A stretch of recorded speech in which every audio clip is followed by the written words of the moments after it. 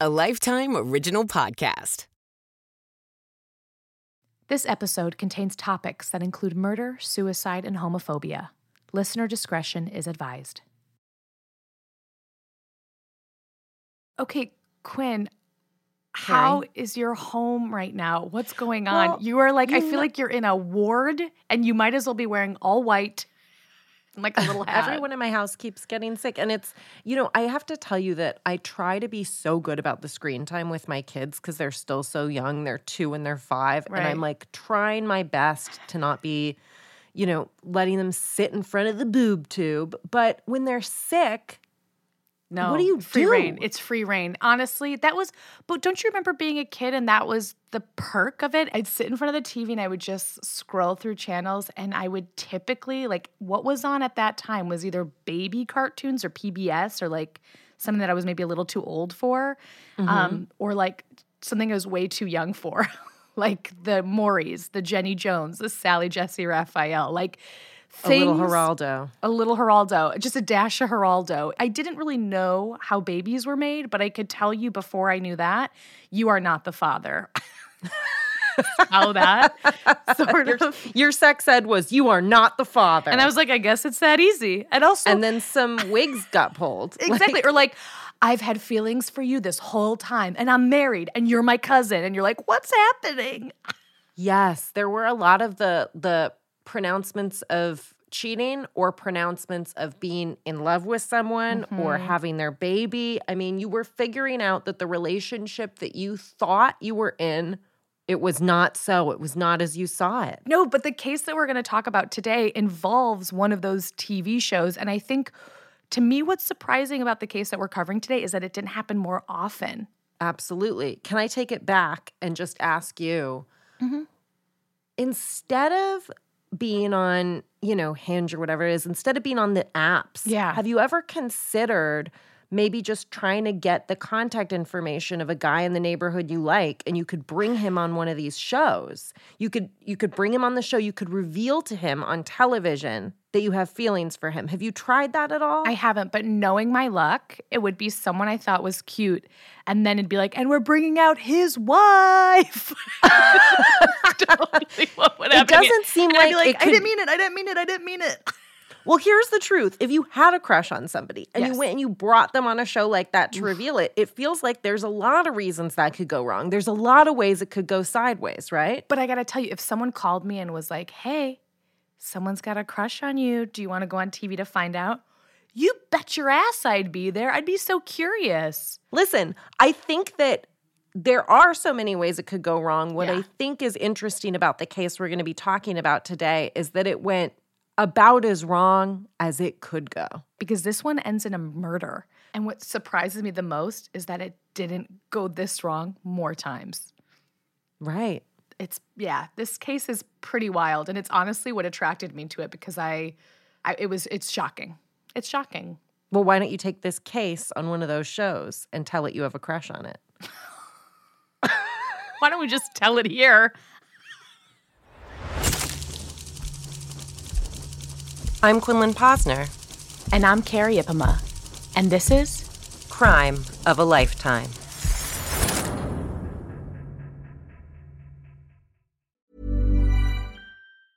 There's never been a faster or easier way to start your weight loss journey than with PlushCare. PlushCare accepts most insurance plans and gives you online access to board-certified physicians who can prescribe FDA-approved weight loss medications like Wegovy and Zepbound for those who qualify. Take charge of your health and speak with a board-certified physician about a weight loss plan that's right for you. Get started today at plushcare.com/weight-loss. That's plushcare.com/weight-loss. plushcare.com/weight-loss.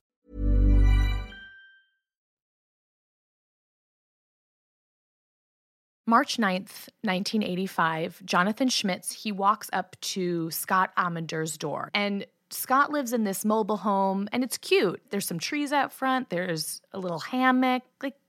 It's pretty cute, right? Yeah, well, I was like, I'll be honest, when I think mobile home, I did not think I would see pictures and be like, I would live there. It was very cute. But it was very cute. He's clearly made it his own. And he has a nice setup. Yeah, and Scott actually has a roommate at the time, this guy Gary Brady, and Gary is staying with Scott because Gary is living with HIV, and Scott wanted to offer him a place to stay, which I think speaks to who Scott was, just a nice guy. And a good friend. And a really good friend. And so John knocks on the door, and Gary answers, and, John's like, hey, is Scott home? Gary's already met John, right? Like, he met him once before a few nights ago, so he knows who this guy is. And he's like, Scott's down by the bathroom. And Scott's back there flossing. And he's like, yeah, come on back. Come talk to me back here while I floss. So you can tell. They clearly know each other. That's pretty Scott's intimate. Comfortable. Yeah. I don't think a lot of people want to talk to me while I'm flossing. And I wouldn't make most people. Famously Pretty Woman, she hides flossing from Edward. In the movie, just in case you want to know, that is an intimate thing, okay? It's not a spectacle sport. But the point being, it feels intimate in a sense that, like, nothing feels out of the ordinary, especially to Gary. To him, John walks in. John has a look that really reveals nothing. And we will learn more about John, but I will say that something about him is that he's very good at masking his emotions. He doesn't wear them on his sleeve, so it's hard to know what's going on with him necessarily at any time. But right now, Gary's not getting a vibe of anything being off. Yeah, so John walks in. He asks Scott if he left this note on his doorstep. And to be clear, it wasn't just a note. It was a note along with caution tape and blinking lights. It feels like it was a scene, like a setup. And from what I understand, it was intended as a joke, but for some reason, John did not laugh at this. And Scott says, yeah, that was me. I did leave you that note and that, like, caution tape and light setup. Once he says that he's the one responsible for leaving the note, I think the energy shifts a little bit. I don't know if anyone feels it but John turns to leave and says he forgot to shut off the car, and he goes outside the mobile home. And Gary remembers he was sitting on the couch reading, and he's listening because the car's pretty loud and the motor was on. John doesn't turn off the car. Yeah. But he does walk to the car, go to the car, come back to the mobile home and knock on the door. So Gary's clocking this and he's like, guy didn't turn off the motor. What's going on? But this time Scott answers the door. And as he opens the door, suddenly Scott's demeanor changes completely. He yells, Gary, help. He's got a gun. He's gonna shoot. This seems to happen very, very quickly. And from what I can assume is that Gary's just let this guy in. He's left. He said he was turning off this car. He didn't. I don't even know if he had time to process that. It feels like he's going, is this a joke? Like, what could possibly be happening? He's having a hard time understanding the reality of the situation. Well, there was no build. No. It's black to white. It's exactly. I would say it's white to black. 0 to 100. Right. Scott grabs the wicker chair and is holding it in front of him, clearly wanting to put any sort of object between his body and John. A wicker chair is not going to save you. So I wonder if that's making it even harder for Gary to process what's going on. But he looks outside the window and sees that this is what's going on. John, having gone to the car and come back, is now carrying a shotgun and he's using it to push the door open. And this must be terrifying, but in the meantime, while he's trying to register the threat, he makes eye contact with John. That's so scary. And he recalls this moment and says there was just nothing there. It's like there's this vacantness happening. There's not a strong emotion even, just emptiness, which that must have been just terrifying. Again, I can't reiterate how quickly this scene is transpiring, right? Yes, I mean, no one can make sense of anything. There's a shotgun blast. Right. And John has shot through the front door, through the wicker chair, and into Scott Amador's chest. Scott reaches to grab his chest, and John shoots him again, and he collapses to the ground. And Gary is our eyewitness throughout this entire scene. So according to Gary, he sees his friend collapse, and what he recalls is he sees smoke coming out of this grapefruit-sized hole of his friend. And so he rushes to his friend. He checks for a pulse. There's none.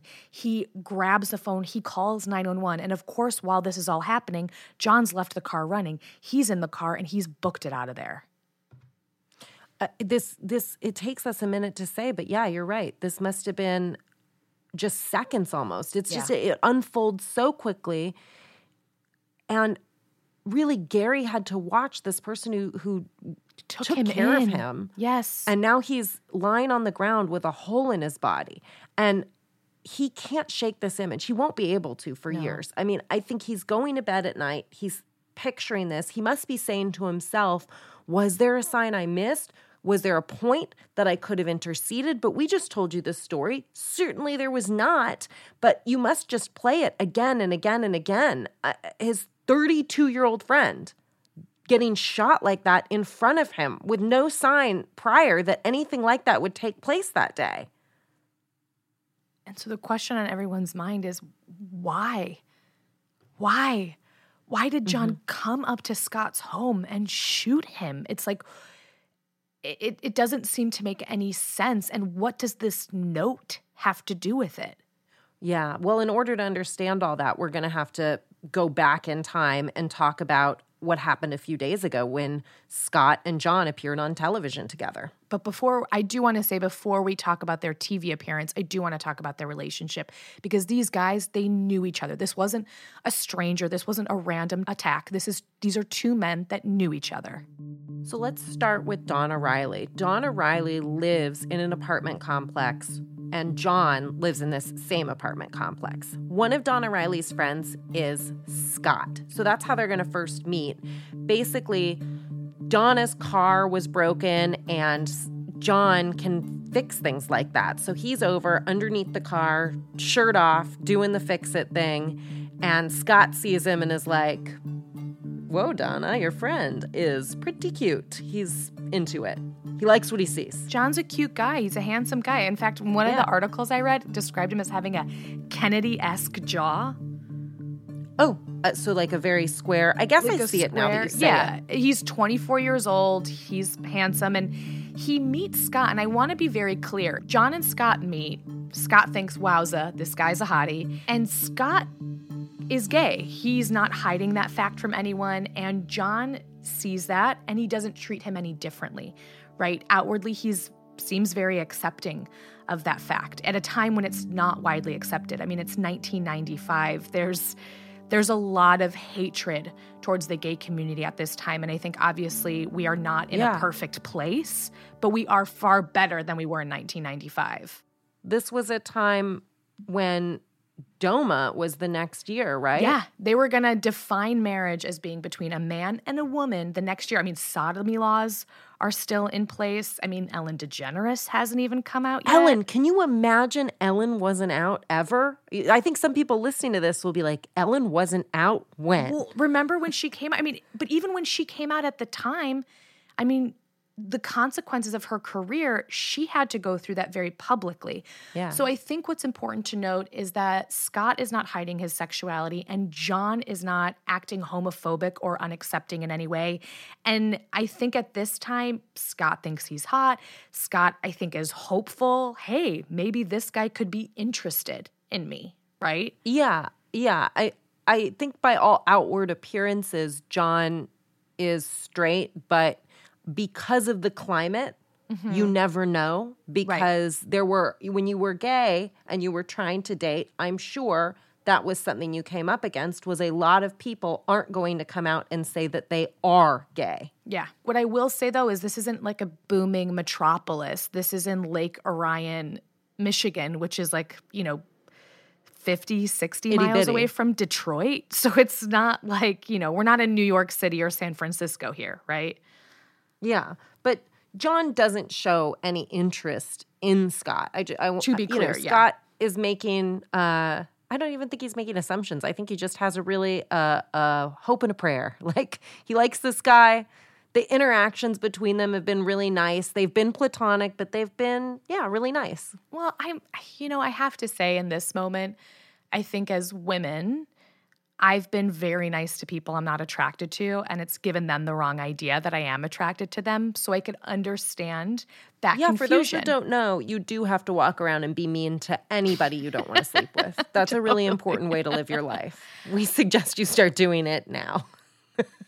So Donna, right, is this like fulcrum, if I'm going to use some cool science words. She's the glue that keeps them together, right? She invites Scott over for dinner. Sometimes she extends the invite to John.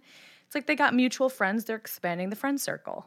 Right. I don't know if they'd call themselves friends, but they do have a friend in common. So they are friend adjacent. I would say friendly. At the very least. Yeah. Friendly. I would go with We would go as far to say they were friendly, but I think Scott wants a little more. So Scott is out and about one night, and he's hanging out at a local bar, and there he sees a flyer. It's a flyer from the Jenny Jones show, and it's asking for anyone at all with a secret crush on someone of the same sex that they should call in.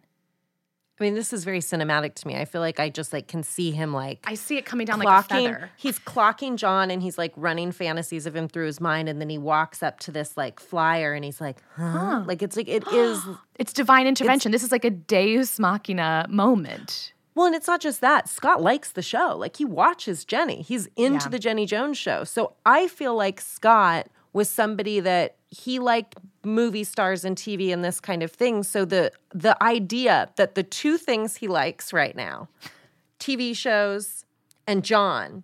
Some might say he loves the letter J. I was Maybe 6 at the time. I was learning the alphabet. I think that this is a perfect opportunity for him for a lot of reasons. He can go on this show. He can admit his crush in a fun way, in a kind of a silly, whimsical way to this person. Right. But more than that, even if it doesn't go great, he's going to get to be on TV on this show that he loves. Yeah. And do a trip. I mean, everything about this is screaming fun times. So he calls Jenny and he's like, Jenny, I'm sure I do have a crush. Thank you for asking. Yeah, she picks up. Jenny, I'm glad it's you. Pick up. And he tells about this story, and I don't know if they how many calls they got on this one, but when Scott calls, the producers jump at the opportunity. So the Jenny Jones producers now give John a call to say, hey, we're doing a show. It's on secret crushes. He knows that somebody has a secret crush on him that is going to reveal it, but they are clear that they do not tell him if it's a man or woman. I think that because John presents as heterosexual, says he's heterosexual, he doesn't dwell on that too much at the time because he thinks surely it will be a woman. And he does say yes and decides to appear on this show. Yeah, well, it's more than he's hopeful that it's a woman. He's hopeful that it's his ex-girlfriend. Yeah. Who they broke up, and it devastated him. This is a woman he loved. And so he was hoping that she had called in the Jenny Jones show and was going to use it as a way to reunite with him. So he's getting his hopes up in that area, but he does have an inkling, right? It's that little sneaking suspicion. It's that under the surface, He's like, could it maybe be Scott? Who could it be?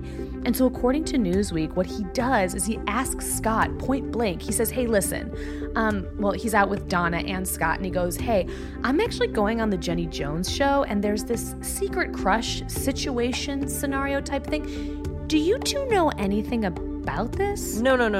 We don't know anything about it. Donna doesn't know anything about it. Scott doesn't know anything about it. And I'm sure that they've also potentially been told by the producers it's a secret crush show. Yeah. It's a secret crush show, not just a crush show.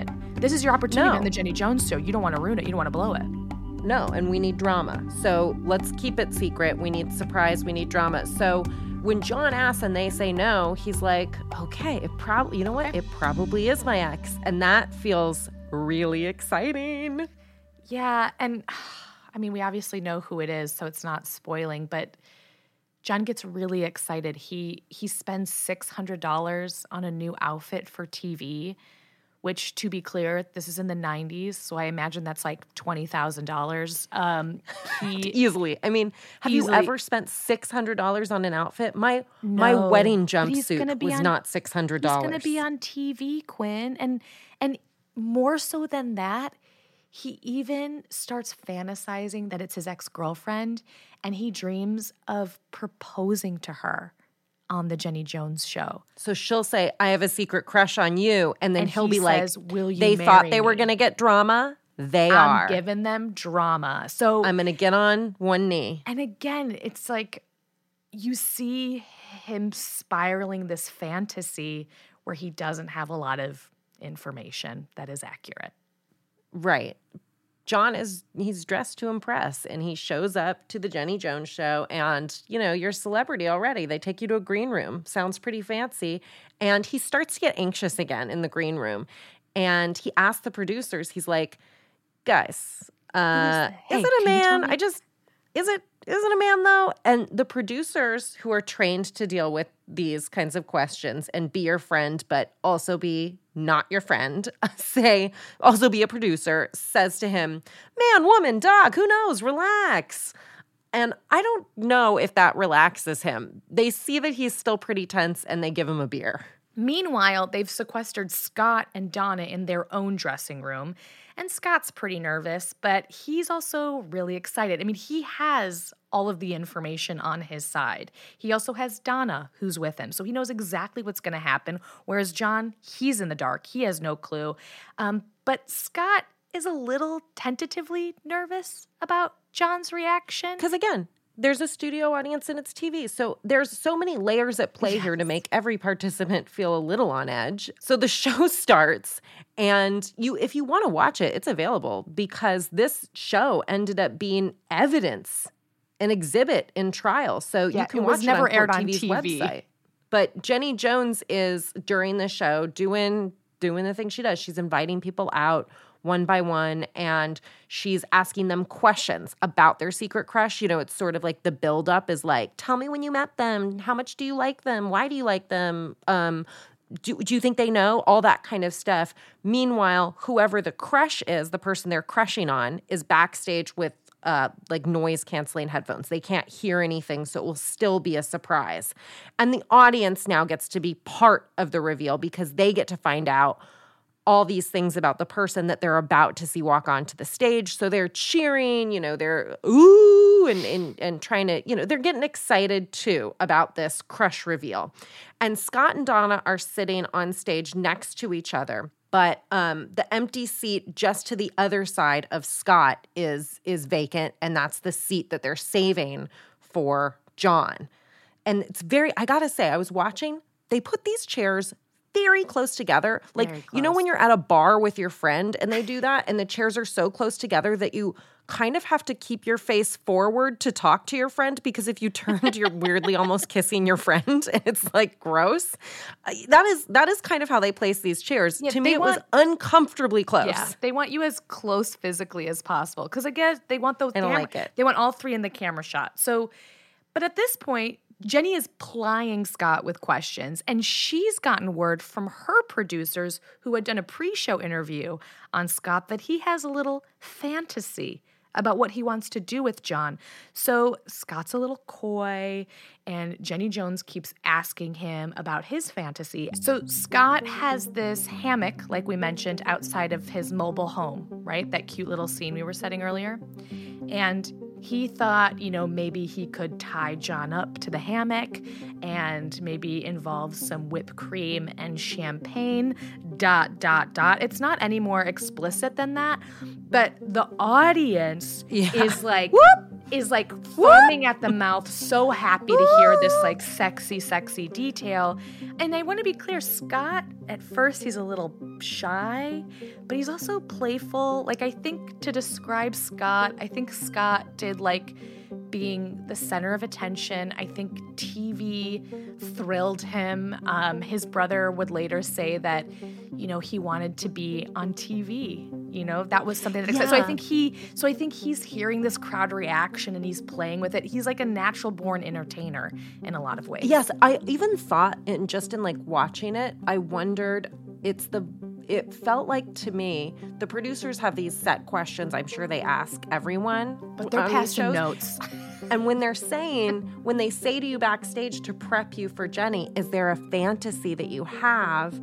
I think the dynamic might be the feeling of, I really want to give you an answer if you're Scott. So it's that feeling of, you want me to have a fantasy about this person. Let me really quick think of, no offense to Scott, the most boring, obvious thing I could say, which is like, yes, I do have a fantasy. I would tie them up and I would use whipped cream.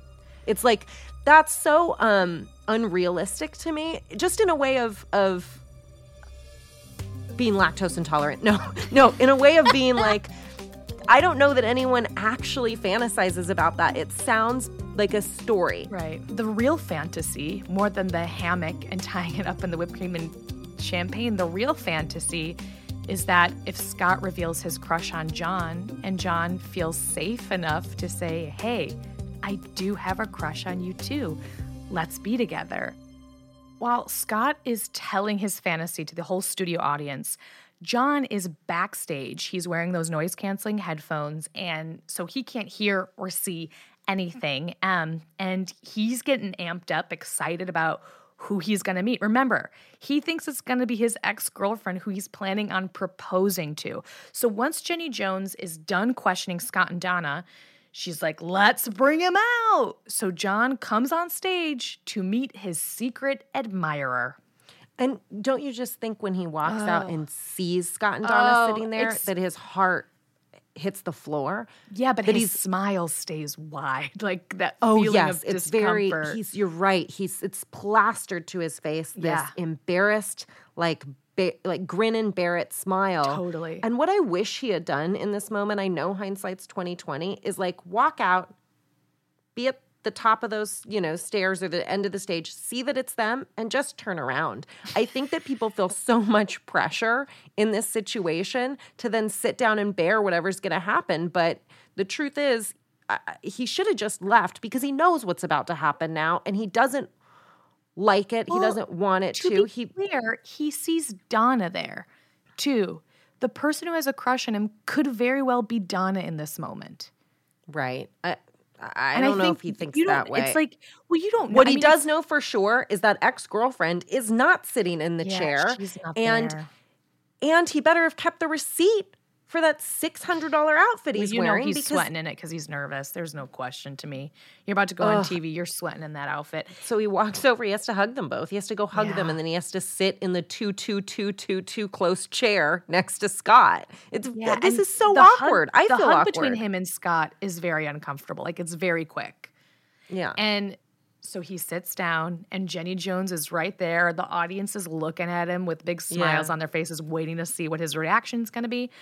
And it happens pretty quickly because I feel like if I was hosting the show, which I'm not, nor have I been asked, but I would sort of draw it out. Really? Right? Yeah. Wouldn't you draw it out? It feels so quick that he hugs them, she sits down, and and Jenny Jones goes, so do you think it's Donna or Scott that have a crush on you? And she doesn't even wait for him to answer, and she's like, it's actually Scott. It's Scott. And as soon as he hears it, he looks at Scott and Donna still with that smile, and he's like, you lied to me. But he says it laughing. He's like, you lied you to guys, me. You liars. Yeah. That's so fun. Yeah, it feels like he is doing everything he can to keep it cool and to cover up any emotions that are happening because there's a studio audience. There's the host. There's the cameras in his face.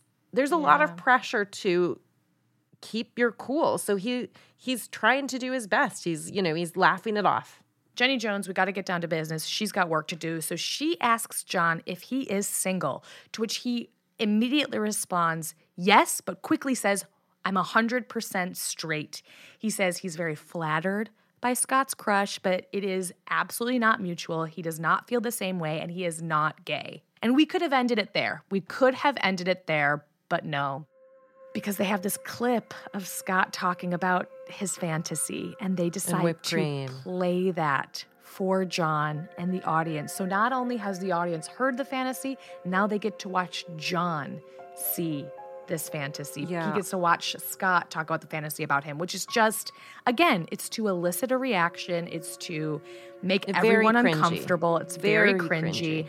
And John hears this, and again, he has a smile plastered on his face. It's clear that he's uncomfortable. I mean, of course.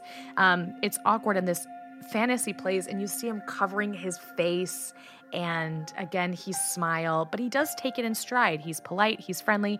He doesn't appear to be angry, just uncomfortable. And I think that even after the show's over, he keeps up the sort of facade, right? Because they're gonna all fly on the same flight. The producers are all checking with him. Well, the producers ask him, they go, "Are you okay flying home on the same flight?" To which he replies, "Yeah, I am." Yeah, he's like, sure. Yeah, he keeps his cool, and they're gonna, fly on the same plane. He's still uncomfortable, but he's still smiling the whole way. And from where Jenny Jones is sitting, they're like, this was a great show. We nailed it.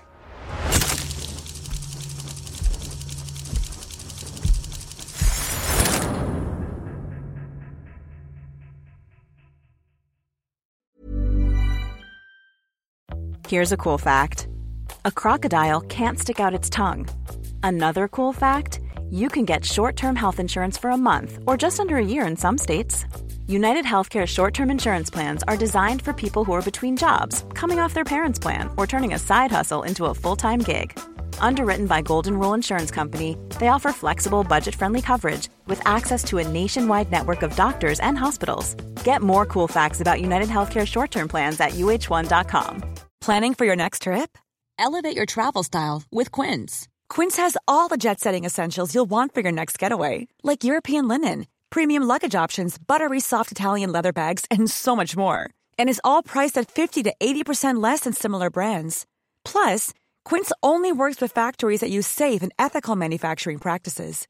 Pack your bags with high-quality essentials you'll be wearing for vacations to come with Quince. Go to quince.com/pack for free shipping and 365-day returns.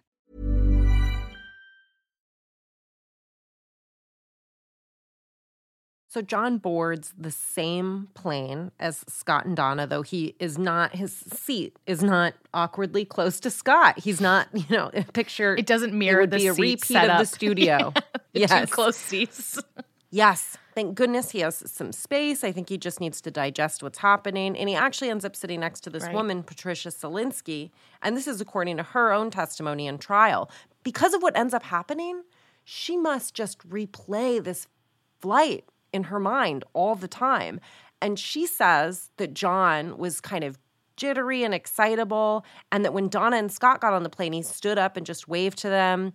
He's got that plastered on fake smile we've all come to know.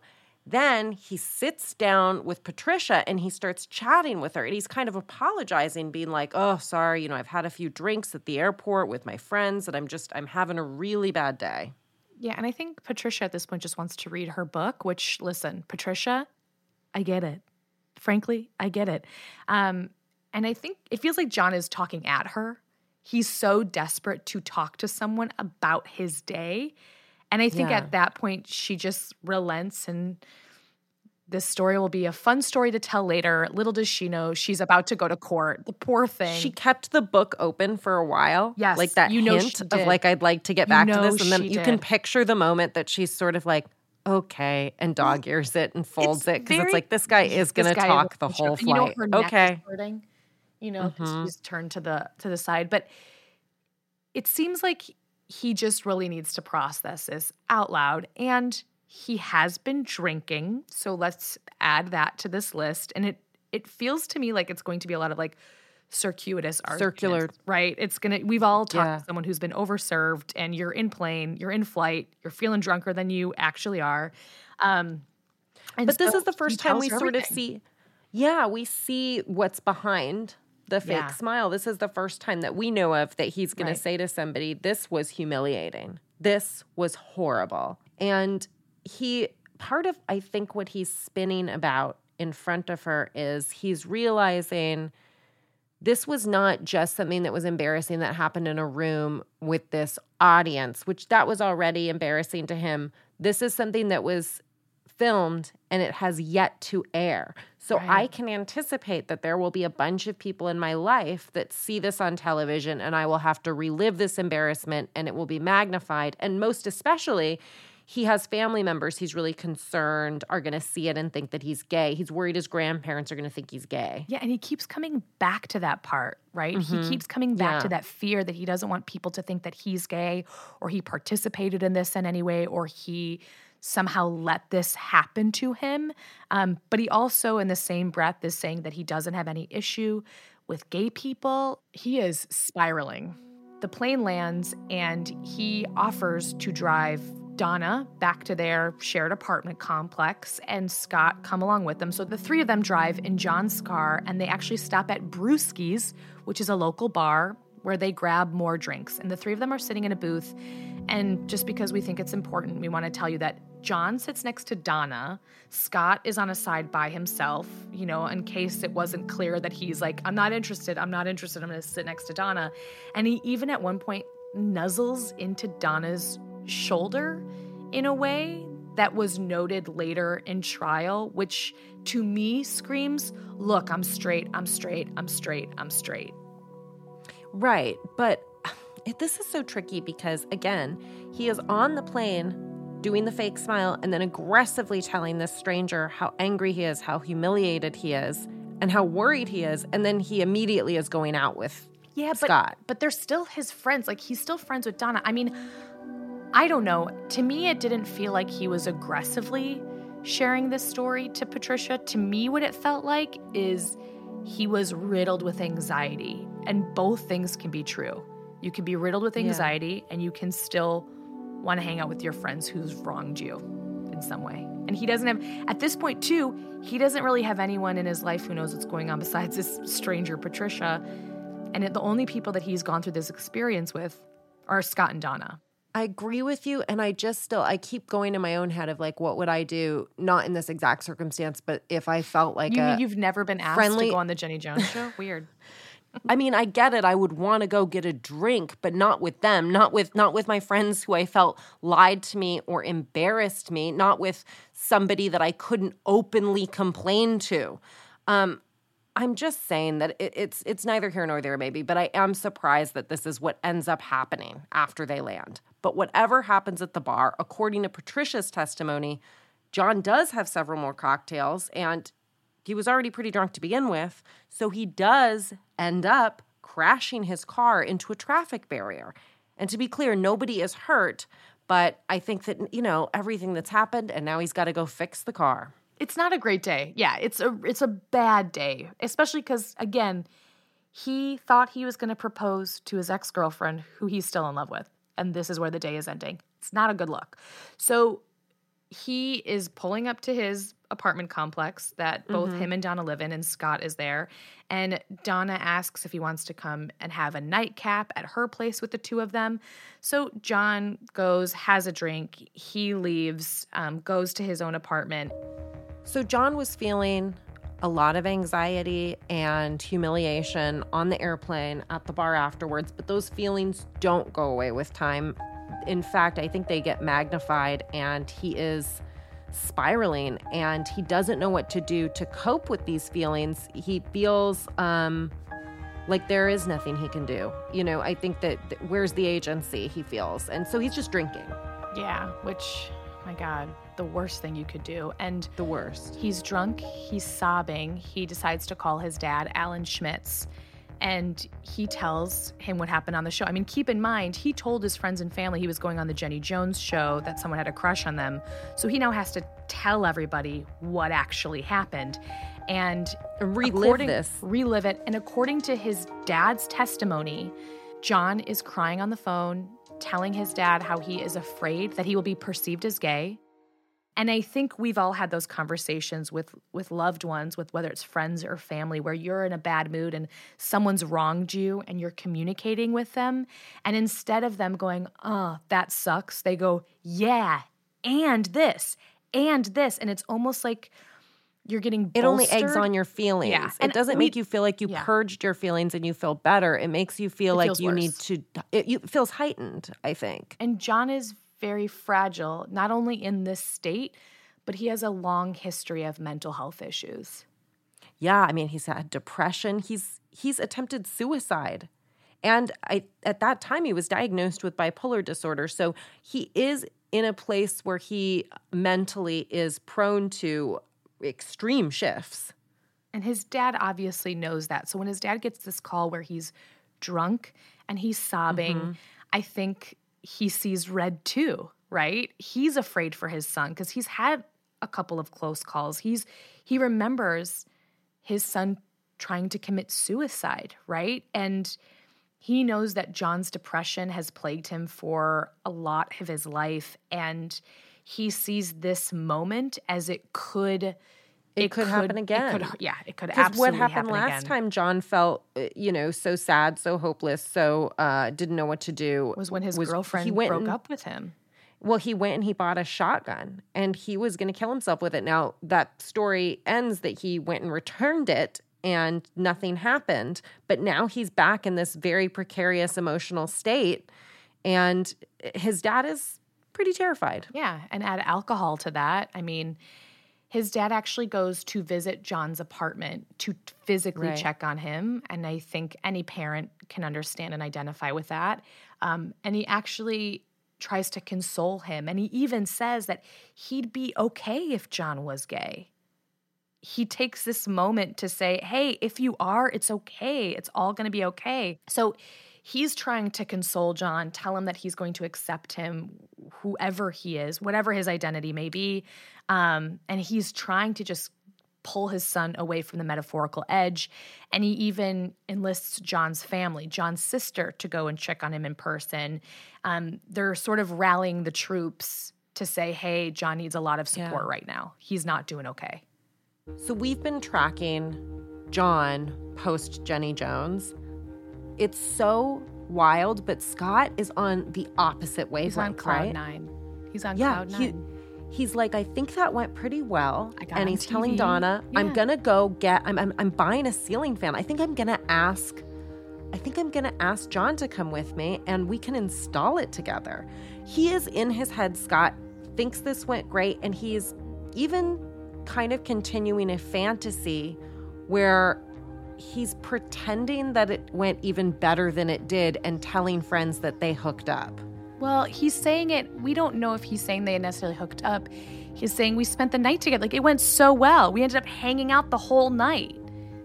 Yeah, I think it's misleading. He wants it to feel like it went well. And maybe there's some embarrassment there for him too, if there's a feeling like anybody of just rejection if you tell someone that you like them and they don't feel the same. Right. So he's keeping the door wide open. And he, to be fair, they did go get drinks after the show. One might say too many drinks. Too many drinks. Many drinks. But that did happen. And he is sort of saying it, you're right, in this did we or didn't we way. And Scott takes it a step further, which he calls the producer at Jenny Jones' show. Again, he is riding high. He's revealed his crush. He was on TV. They all hung out. Everything was hunky-dory. Who is hunky-dory? Great idea. He ends up calling the producers of Jenny Jones and he goes, hey, everyone, it went so well. We actually spent the night together after the show. Now, to be clear, there is no proof of that. It's a bit of a misrepresentation of what happened. But when the producers in Chicago hear this, they're super stoked. In fact, they yell from the phone, hey, I think we got a love connection over here. And then they tell Scott, hey, if this all goes well, maybe there's a possibility for a follow-up show in your future. And Scott loves that. Like, to get to go back on Jenny, to become a regular. Oh, yeah, to be on TV again would be incredible. The real irony, though, is that this follow-up show would not happen. In fact, the next time he'd be on TV, it would be court TV. Well, 3 days after the taping of the Jenny Jones show, John shows up at home to receive that infamous note that we started this story with, the note that has crime scene tape crisscrossed over the door. You got a flashing amber traffic light. It's a pretty cute setup. I'm not going to lie. I love a gimmick. Okay, and yes. I do like the gimmick. Yes, I want to just say in this moment, because we're straddling two realities, Scott is going, what a cute little moment. And John walks in and sees a very public display of whether it's friendship or affection, of the thing that he is most fearful of in this moment. Yes. It's so crazy because you just wish they would have called each other and had a more normal conversation about this and explained both of them in a little bit clearer terms where they were coming from, because no one understands where the other person is right now, and they're on these totally different wavelengths. The note is, yes, the note. Okay, so the note says, John, if you want it, quote, off, you'll have to ask me. P.S. It takes a special tool. Guess who? Okay, you said that very sexily, though. You did see that. It's a very sexy note. You don't think that he's writing it and he's saying it the way I just said it? Yeah. How do you think he's saying it? No, hey, John, if you want it off, you'll have to ask me. P.S.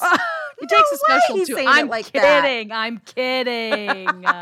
It was a very casual note. Really we casual. Don't know why it was he was perceived actually as sexual. offering to help his headlight that he broke when he drove them all home. I think that Scott really actually thinks there's still a chance. And so he is keeping up the flirty vibe. He's riding high from Jenny Jones, and he's like, maybe, because, and that might be because he's experienced such homophobia where people have been downright cruel or violent toward him. I'm guessing that for somebody to, having after the show still waved hi to him on the plane and gone and gotten a drink at the same establishment is like, wow, that didn't go that badly. Maybe there is something there, based on the fact that everyone else that maybe he's, been rejected by has been much crueler. Totally. Which is only ironic because the ultimate cruelty has not yet taken place. Right. And John, like I said, enters this scene, and someone had said this at one point about this scene of the light, the like little traffic cone amber light flashing and caution tape. And at this point, the episode had not aired, right? John had not seen anything that he has been filmed in. He has no real concept of what's happening, but just this public display in front of his door was enough to trigger him based on his precarious state. And so he sees this note, and we will never know exactly what he's feeling, but from what I can surmise, he sees red. He sees the public shame. He sees the fear. He sees the possibility that people might not understand who he is. So John immediately gets in his car. He goes to the bank. He takes out $340. He then goes to a gun store and he purchases a shotgun with cash, because that's something you can do. You can go to a store, understanding his history of mental health. And he can last time buying a gun and almost killing himself. But here we are. He can still buy a gun. He calmly signs all of the paperwork. And the person at the cash register says nothing felt wrong at all. In fact, he even told the person at the gun counter that he's just going to go hunting. And then go to another store and buy shotgun slugs and hunting loads. And from there, he drives home to put together this gun. He puts it in his car. He drives over to Scott's mobile home. And we all know what happens next. On the door. We know the story. We know that he goes to that. We know that he goes to Scott's residence and he kills him. Gary is standing over Scott's body calling 911, and John has left the premises in his car. And John turns himself in. He goes to a payphone. He dials 911. And with the operator, he says, I think I just shot a man. I just shot this guy. I just walked in and fucking shot him. When the operator asks why, he says, because he played a very fucking bad thing on me. He took me on Jenny Jones. He picked on me on national TV. John is charged with first-degree murder. And the prosecutor is saying, look, it's very, very clear this was premeditated. Despite everything that we just heard that John said in this 911 call, though, where he's saying, I just did this. I killed this guy. Here's why I did it. And I just did it. He pleads not guilty. And this is, I think, the most important historical part of this story because his lawyer attempts to use what is colloquially known as the gay panic defense. Yeah, will you kind of unpack what gay panic defense is? Of course. The gay panic defense is the argument that when a heterosexual experiences unwanted same-sex advances, that somehow justifies a violent reaction which is akin to self-defense, right? So it's like a heterosexual... It's a double down on homophobia. It is homophobic to the nth degree because it's saying for some reason that someone hitting on you justifies self-defense, which, by the way, just as a side note, as any woman who is listening to this can confirm, if a man hits on you, you cannot kill them. Although you might want to, you cannot do so. Well, and let me add to that just by saying that if women killed men for making them uncomfortable, there wouldn't be any men left. It would be like the world would end. Right. It is saying that the threat of homosexuality is enough to justify killing someone. It is homophobia sanctioned murder, right? Like it's and would also just like there are so many holes in this argument. One, obviously the homophobia is rampant, but also I think it totally takes out of consideration the fact that Scott was at his home and John arrived there with a gun to shoot him. That is not self-defense. No, and premeditated. He didn't reach over and strangle him on the Jenny Jones show when he said, "I like for you." This. There were days when he hung out with him. Days went by. He went and bought a gun. He went and bought ammo. He went and drove to the house. He talked to him. Then he went back to the car. I mean, the number of times to cancel this plan were through the roof, right? I mean, totally. I think I do want to also highlight about the gay panic defense is this is the first time it was documented as a defense to be used. And let's talk more about that defense. That defense is predicated on the idea that contact with a gay man is thought of as so horrible that of course it would engender panic. The panic makes sense. Ugh. So you have to start off with that homophobia to build that, right? And this defense, of course, has weakened over the years when it's become more acceptable we are, to be gay. Yes. The less that defense has ground to stand on. Yeah. And what's even worse is, again, the person who was murdered, the victim in this, which is Scott Amador, he is now put on trial because he is a confident gay man, because he, quote, was asking to be murdered, because he is existing as exactly who he is. You can characterize the situation as anything you want in talking about why this happened, but what we need to look at are the facts. And the facts are that John called 911 and said, "I've killed this person." Yeah. You've got Gary witnessing the murder. You've got the gun shop. You've got, I'm not even talking about fingerprints or forensic evidence. Quinn, it gets crazier. They try to say, hey, actually, it was self-defense because he grabbed that chair, that wicker chair. Wicker chair versus shotgun? At this point, his lawyer is grasping at straws, just trying to get him off. He should be grasping at wicker chairs because it's not holding up. But I think what's interesting, though, what it is doing, though, Quinn, is it is garnering sympathy to this jury.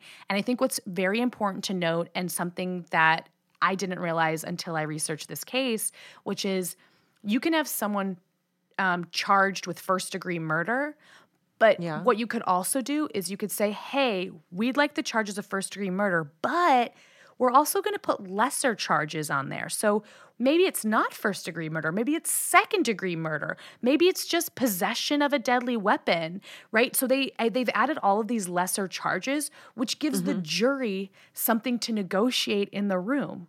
They're offering sort of an escape hatch. A compromise. Exactly. They're saying, don't you feel bad for John? Yeah. Don't you feel like he was really humiliated? Look what John went through. Poor John. And if you feel like poor John, you can also know that John definitely blew a hole in someone with a shotgun, but we're going to give you all these varying degrees. But this is what the trial did. They did this successfully, this gay panic. It worked.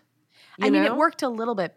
I mean, I would say it worked, but I mean, don't worry, John still is convicted because in 1996, he's convicted of second-degree murder, which is just goes to show you second degree, that the jury did have compassion and sympathy for him. And he ended up appealing that conviction, or his team appealed that conviction. He gets a whole second trial? So he gets a completely second trial. And you know what? It ends the exact same way as the first verdict. He is sentenced to 25 to 50 years with the possibility of parole. This is a very, very light sentence for what we know to have happened that day. Because I will just say, killing someone is not a normal reaction to embarrassment. No. And if you come across someone who murders somebody because they're embarrassed, you should be upset. You should be horrified. You should not, your instinct should not be, get a gun. They seem pretty good all around. And I don't know, just throwing it out there, maybe, just maybe, if people have mental health issues, maybe don't make it as simple as can be for them to get a freaking gun. But our story doesn't end there, because I think the question that I have is, where does Jenny Jones come into play in this? Like, right? Where's the responsibility on that end? Because some people, namely Scott's family and even John's family, they don't think that John is the only person responsible for this. They believe that Jenny Jones, the show, is at fault and bears some responsibility for this crime. So the family sues the Jenny Jones show for negligence. Right. And what wasn't going to be aired will now be aired, right? We end up seeing this segment of the Jenny Jones show. And their part on the show is so short, the part that they were on the show, but it's like 5 minutes of an hour show. Right. But I think what they're looking to show is Jenny Jones' culpability here, and what are the questions that she's asking, and could she tell how uncomfortable her guest was, and did she keep poking the bear, so to speak? It's really interesting too, because in the previous trial it was very clear, Scott's family versus John, right? And in this case, in this trial, what I find really fascinating is it seems like both John's family and Scott's family agree. They're like united. They're united in this way, saying that we think that everyone is. In fact, Scott's family has said publicly, everyone's a victim here of this shock television. And so I just find that fascinating that this family has come together to sue this huge corporation. And they're saying that, that negligence has led to this murder. Now, what's interesting is they have producers, they have everyone that was working on the episode who had contact with both parties, John and Scott. They even have Donna, they have Gary on the stand, they have everyone. But what becomes like the big commercial sensational moment is Jenny Jones herself is called to the stand. What ends up happening is that the jury rules in the family's favor, and they're awarded $29 million in damages. Yeah, but that's not the end of that, because Warner Brothers, they immediately appealed the decision in the Michigan Court of Appeals. And they claim, which is important for this appeal, they claim that this case should have been dismissed before there was even a trial. They're saying that this show, there was absolutely no legal obligation for this show to have anticipated this act of murder. There's no way they can be held culpable or held liable for that, because that is outside of the bounds of reality. There is no precedence. They had no awareness. Like, that's not something that would have even crossed their minds. So they should not go to court to prove otherwise, because it's a non-starter. There was certainly no laws in place that said they had to do anything different than how they did it. Yeah. They couldn't say, here's the law that was broken. It's a pretty tricky case. And for that reason, after 3 years, the verdict is then reversed, and the court finds that the murder of Scott was something that Jenny Jones and her producers, they couldn't have predicted that it would happen. And the judge rules 2-1 that the show's sensationalism and surprise tactics Not great, very ill-advised, but they, quote, had no duty to anticipate and prevent the act of murder. Because like I said earlier, you just don't walk around thinking that if somebody gets embarrassed, the next step is murder. But the horrible thing about this is that even if it doesn't matter where you land on thinking that they should have been held accountable or not, you still can't help but feel the horrible sting that is Scott's family now receiving nothing. They get no financial compensation when this gets overturned. I was worried when I read this that they had gotten the payout and they had spent it, or, I was worried about that, but I don't think that's how that happens. Right. Meanwhile, Jenny Jones, it's on the air until 2003. And in 2017, Jonathan Schmitz, who was 47 at the time, he is released from prison. He gets out of jail early with credit for good behavior. He served a total of 22 years. I do want to talk about the ethics of this case because I do think it's really fascinating. And what I think has been noted about this case is whether or not something is morally wrong or ethically wrong, the question is, should it be illegal, right? And I think that's the big difference in this case. While Jenny Jones is legally not responsible for this, they are not culpable, and they are under no obligation for any compensation towards the family. I think after hearing this case, I think we can all have this moment that feels really sticky, and it feels exploitative, because what they did, it felt gross, and when you watch it, you feel gross, and you don't like that this is happening. It doesn't feel right, but then at the same time, I think a lot of people would say that about listening to a true crime podcast. Totally. Totally. It's like it's a little, it's sticky and it's free speech, and it's a little, don't yuck someone's yum, and to each their own. And people loved watching these shows, and they were very successful. Is it worth someone's life? Of course not. Of course not. But I tend to agree in the sense that would they ever have thought it would end in a murder? No. I can't imagine you would anticipate that. But I do think it starts to feel, we've been talking, it starts to feel satanic panic to me, meaning that there's it reminds me of blaming music or video games for somebody's actions. And I know that's different because they didn't watch the Jenny Jones show and then this happened. They were on it. They were on it.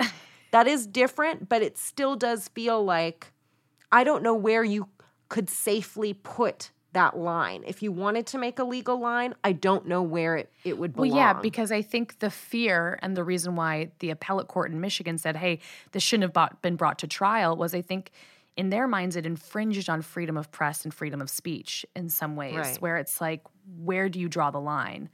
If that's this just it. is I don't illegal, think anyone should be in charge of choosing where it goes. That's a dangerous thing. But to me, this will never be a case about media as much as it is a case about homophobia. Yeah. Scott Amador is missed by his family, and he was loved by his family. And the way he was killed is horrific and unfair. Listen, let us know. Obviously, we have a lot of opinions on this. Please feel free to let us know what you thought about this case and everything involved.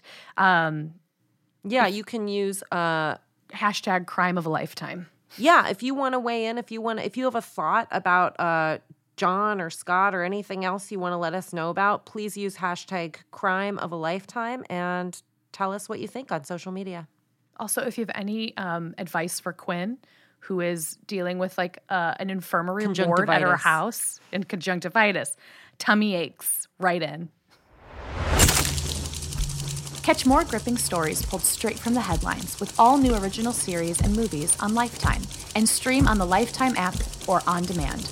Check out mylifetime.com to find out what's airing, because it might just be the case we talk about next. We used many sources in our research for today's episode. Among the most useful were the following: Court TV video of the civil trial between the Jenny Jones Show and Scott Amador's family, an article from the New York Times entitled Fatal Shooting Follows Surprise on TV Talk Show, and the book, American Honor Killings, Desire and Rage Among Men by David McConnell. If you'd like to learn more about this case, we highly recommend you check out these sources. Crime of a Lifetime is produced by Tanner Robbins. Our associate producers are Hazel May and us, Quinlan Posner and Carrie Ipama. Our sound designer and editor is Arlen Ginsberg. Our senior producer is John Thrasher. McKamey Lynn is our supervising producer, and Jesse Katz is our executive producer. If you like what you hear on the show, please subscribe, rate, and review Crime of a Lifetime on Apple Podcasts or wherever you get your podcasts. Thanks for listening, and we'll see you next week. Copyright 2023, A&E Television Networks, LLC. All rights reserved.